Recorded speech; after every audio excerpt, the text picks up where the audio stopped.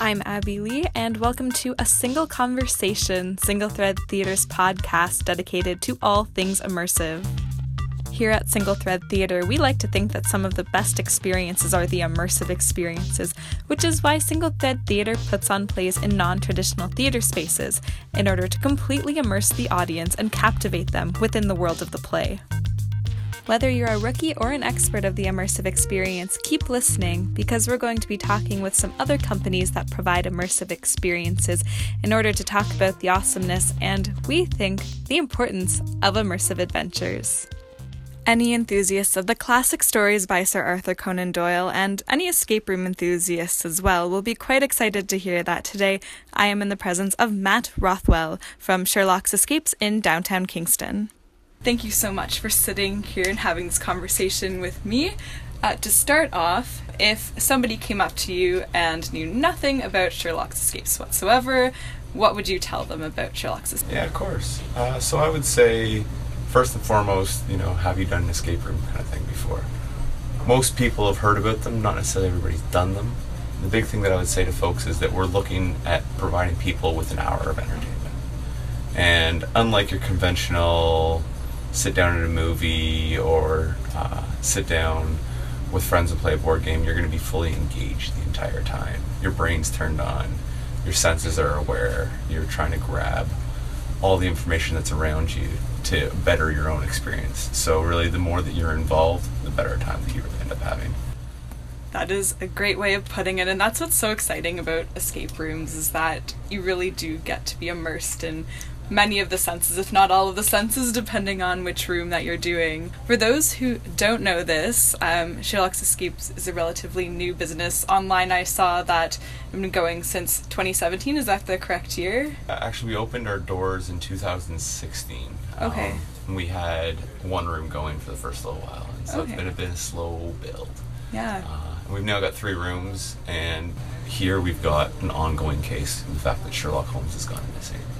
Mm-hmm. And in his absence, we need to go out and find him, solve some cases, and each case, as a matter of fact, leads on to the next one. So we have one big, long story. Mm-hmm. So you can leave us, go off, do your things at home, come back a month later, and help us solve the next story of the case. Yes, and I love that so much because this was the first one that I'd ever experienced that had that, and that kind of makes the experience continue to live on even after you've gone home, which is quite cool.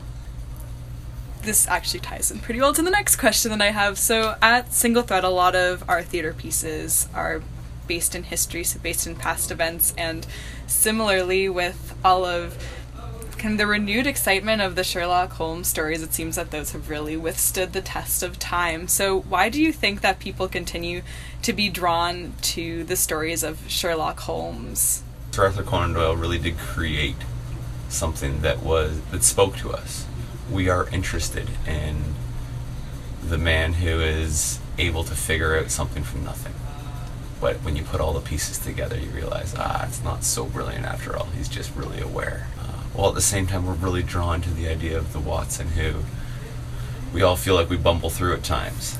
But our heart's in the right place. Mm-hmm. We want to associate with him. He's created a couple of characters that are really easy for us to associate with. And so I feel like these stories are being revisited time and again because they just attract to us as human beings. You've definitely hit the nail on the head. I mean, myself as a Sherlock Holmes fan, although I think a newer one than some of the die-hard fans, definitely identified with all of the stories, and it's always comforting to have the idea that, there is somebody out there who, if we can't solve this problem that we have, there's somebody out there who can. And then it's exciting with the escape rooms to be able to try to get to that level and feel like, you're at the level of this classic character from the stories. For sure. I think we all like the idea of being clever, and I think that's a large part of the reason why escape rooms have taken off so much recently, is that it gives you the chance to be that clever person, discover the answer to the problem kind of thing. And so to then match that with Mr. Holmes and elevating yourself to the level of the greatest detective of all time, consulting detective, I think that really attracts to a lot of people.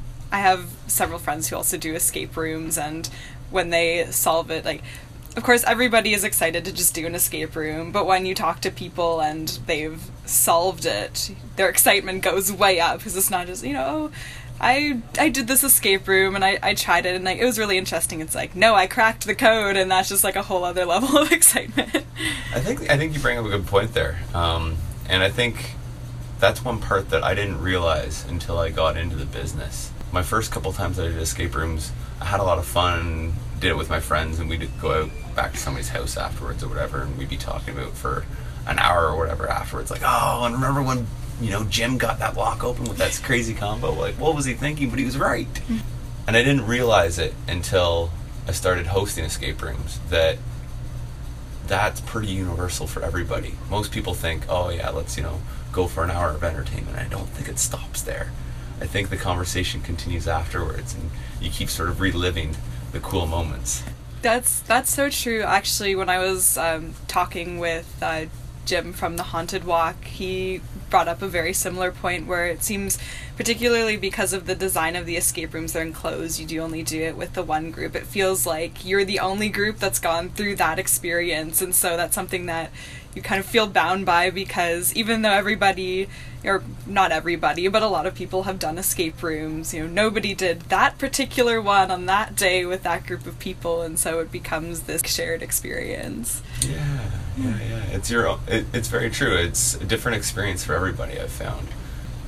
And after watching, 100, 200 different people go through the same case, I'm still baffled by the different ways that people approach some of the problems, or the different ways in which people do the various problems throughout the room. Even though they may be linear, they still manage to do them differently. When I originally create an escape room, I've got the plan in my mind, and I've got exactly how everybody's doing everything. And the first 5 groups that go through show me how small and narrow point of view that I've got, and how many different ways of coming at a problem there are, and how many different ways of seeing something and then interpreting it people will find.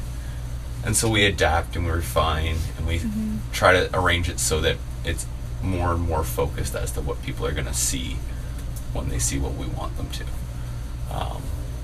And yet 20, 40, 60, 100 times down the track, people are still looking at things, and every once in a while, I especially find it with the youth, sort of 12 and under, they'll look at something and their brain will go somewhere completely different. Yeah, no, that's so interesting. I'm sure you also learn a lot about people by watching people do escape rooms. That's really cool. As a psychology student or psychology graduate, that's always super interesting to me. Kind of talked about this, but escape rooms as a whole, it's a fairly new industry. Why do you think in this particular era people are really drawn to escape rooms as opposed to, say, like 20 years prior?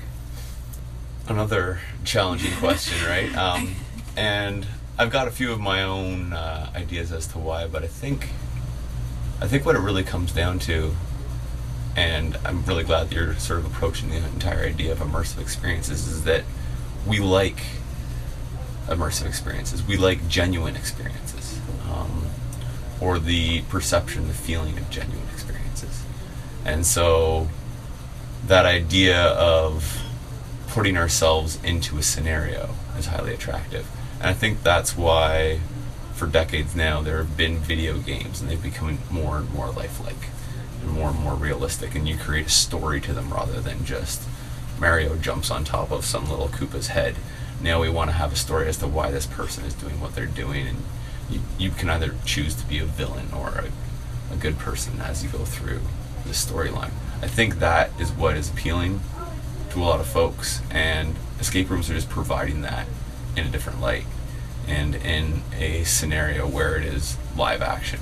Why are we all of a sudden seeing this pop up of VR and people wanting to do virtual reality experiences? They want to be immersed in something that gives them that full sensation that you wouldn't necessarily appreciate in your real life. Nobody really wants to be locked into a room within a safe environment, a safe experience, and still then having that feeling of success and, oh wow, I'm so smart, I figured out this crazy code. As we've gone through and as experiences have gotten more developed, we keep looking for more. So like you said, it used to be that, these video games where you had Pong and just hitting the ball back and forth on a screen. That was, so revolutionary. But now as games and the virtual world has gotten more and more heightened, I feel like we almost ask for more of the real world as well. Most definitely. I personally like it in my experience, and perhaps dating myself a little bit, but I played King's Quest way back in the day on when floppy disks were still floppy. I love that idea that I was moving my person around this big map, and if I didn't interact with the wizard in the corner, it would change the game, and I wouldn't actually be able to succeed if I just moved past him onto the next screen. And then we came out with games like Myst, where it was free form in the world and even more possibilities for us to do things wrong or right. And I think we've just taken that one step further. Escape rooms originally were created with those little flash games on your computer on the internet where you click on stuff all around the room. Click and point and just click on everything in the room. Eventually you'll get there. Whereas now you actually have to put your brain on overdrive and get to do it with other people in the room at the same time, so it's not just your brain. And the dynamics between the groups are so different, and that I think contributes to the different experiences as well. I would imagine that people could come to the same escape room several times, bring different people, and although of course they would know part of the room, they would have a very different experience just seeing how people figure things out and how the group interacts as well. I would imagine you really find out about your relationships with the people you're working with when you have to escape from a locked room. For sure. It's funny, you make me think of one of my very good friends. I play Ultimate Frisbee, and one of my friends there did our very first room twice. He did it almost when it first opened, and then he did it right before it closed. And he's one of the few people who's done any one of our rooms twice, because once you've done a room, you sort of know the puzzles. But he'd waited so long in between, and he was on the leaderboard. First place. Ended up being in third at the very end once the room closed, but first place for, I'd say, 7 or 8 months. And it was a group of 5 of them, and they were highly successful, and they did great. Ben's really smart at doing these escape rooms, but then he came and he did it with just one other person right before the room closed.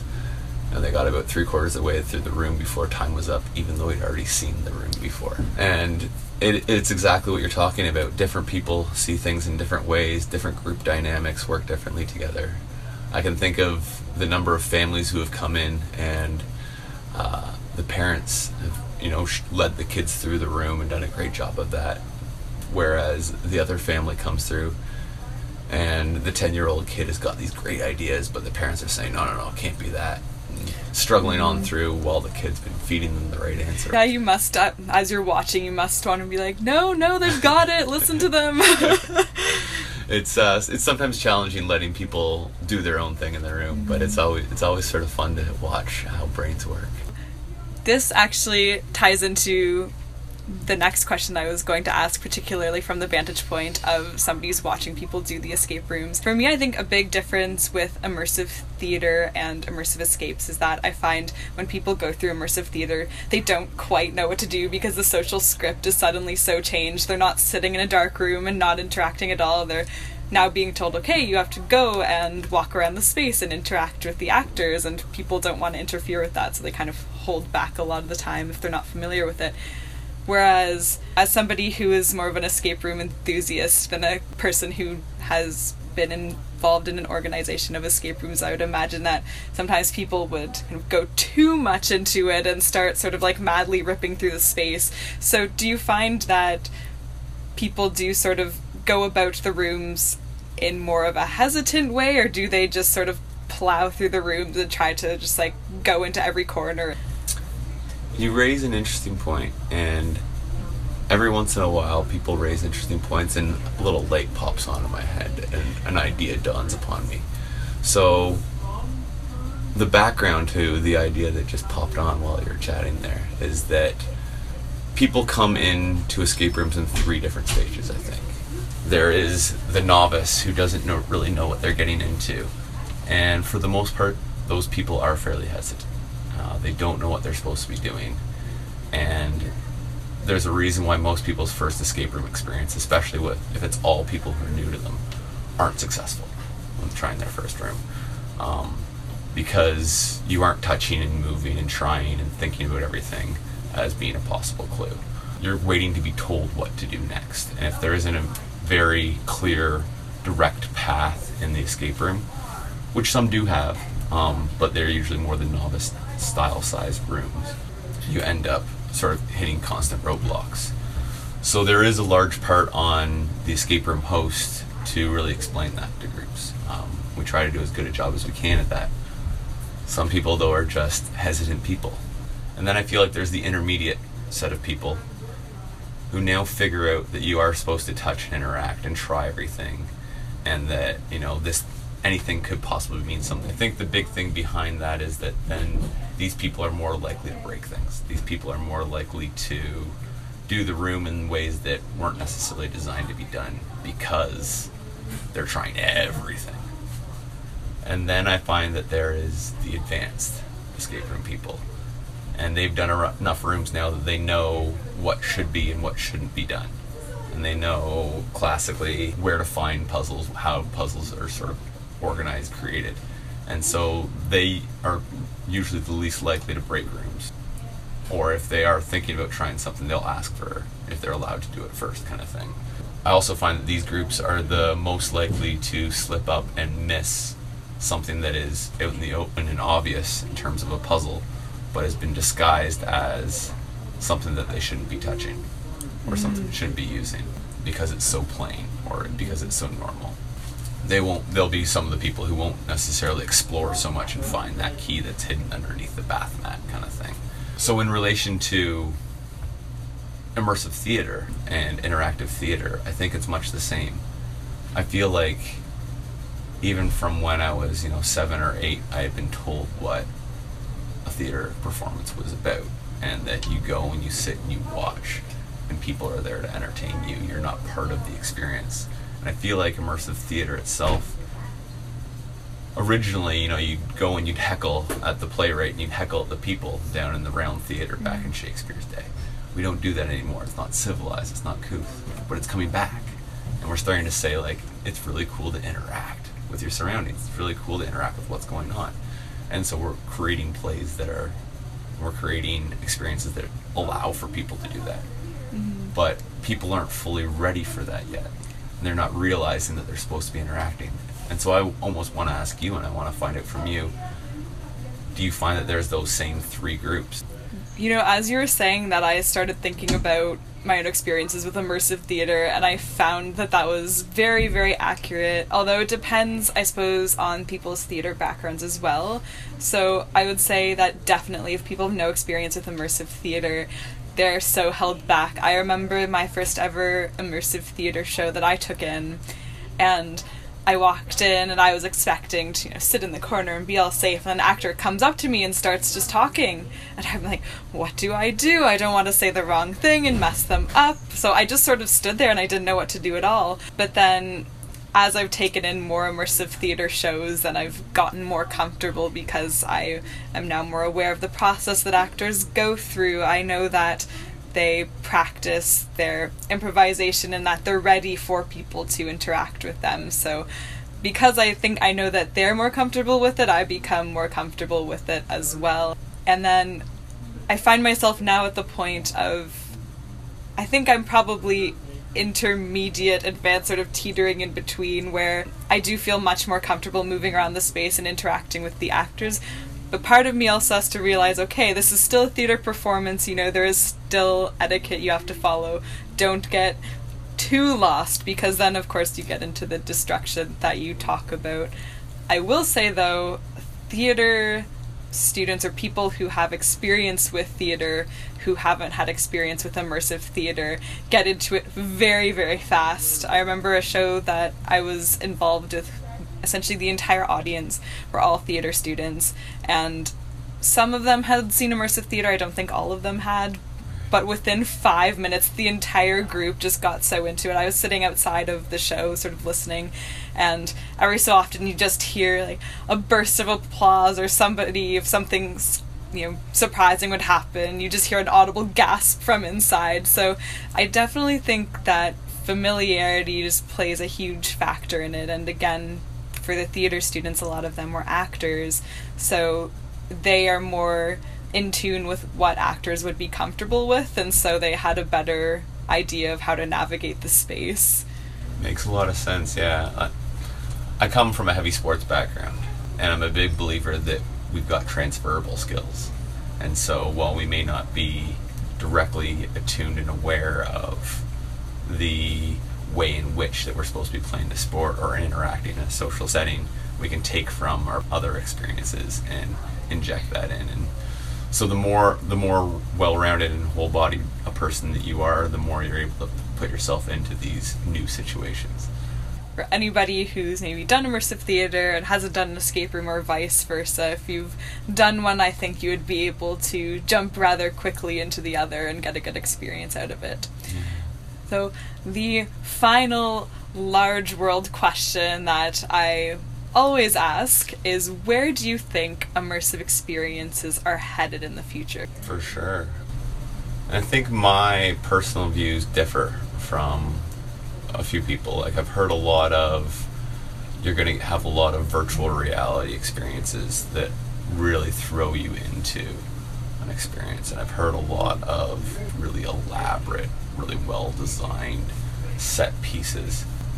And I think those are interesting elements, but they aren't the whole story. Really what it comes down to is doing the fundamentals really well. And you can have excellent flash, you can have excellent gimmick, but if you've got an excellent storyline, you've got excellent people centered around that storyline, you can't fail. And that's where I think the future is always going to be going, is within the quality of the people that are delivering an experience that makes sense and it continues through a logical sequence. That's, you can sell that time and time again. People want to come back and experience that time and time again. At least I personally would. And so that's where I believe it's going. And so what exactly that looks like, it'll change with the next new gimmick or the next new piece that we develop in terms of technology. There's currently many escape rooms out there right now that are doing fantastically and many that are doing terribly. And I think what it really comes down to for those ones is the people and how well they've thought through their experience. I think, like you said, to echo that, we're very drawn to stories, and given the fact that Sherlock's Escapes is doing quite well and comes from these classic stories, that shows exactly what you said. If you have a good story, people will certainly engage with it. Well, thank you so much for your time. It's been a pleasure chatting with you. It was excellent, just having a yarn with you. Yeah. Thanks so much. Thank you for listening today. If you liked this podcast, be sure to follow Single Thread Theater on Facebook, Twitter, and or Instagram for more updates on our upcoming shows and more information on all things immersive theater.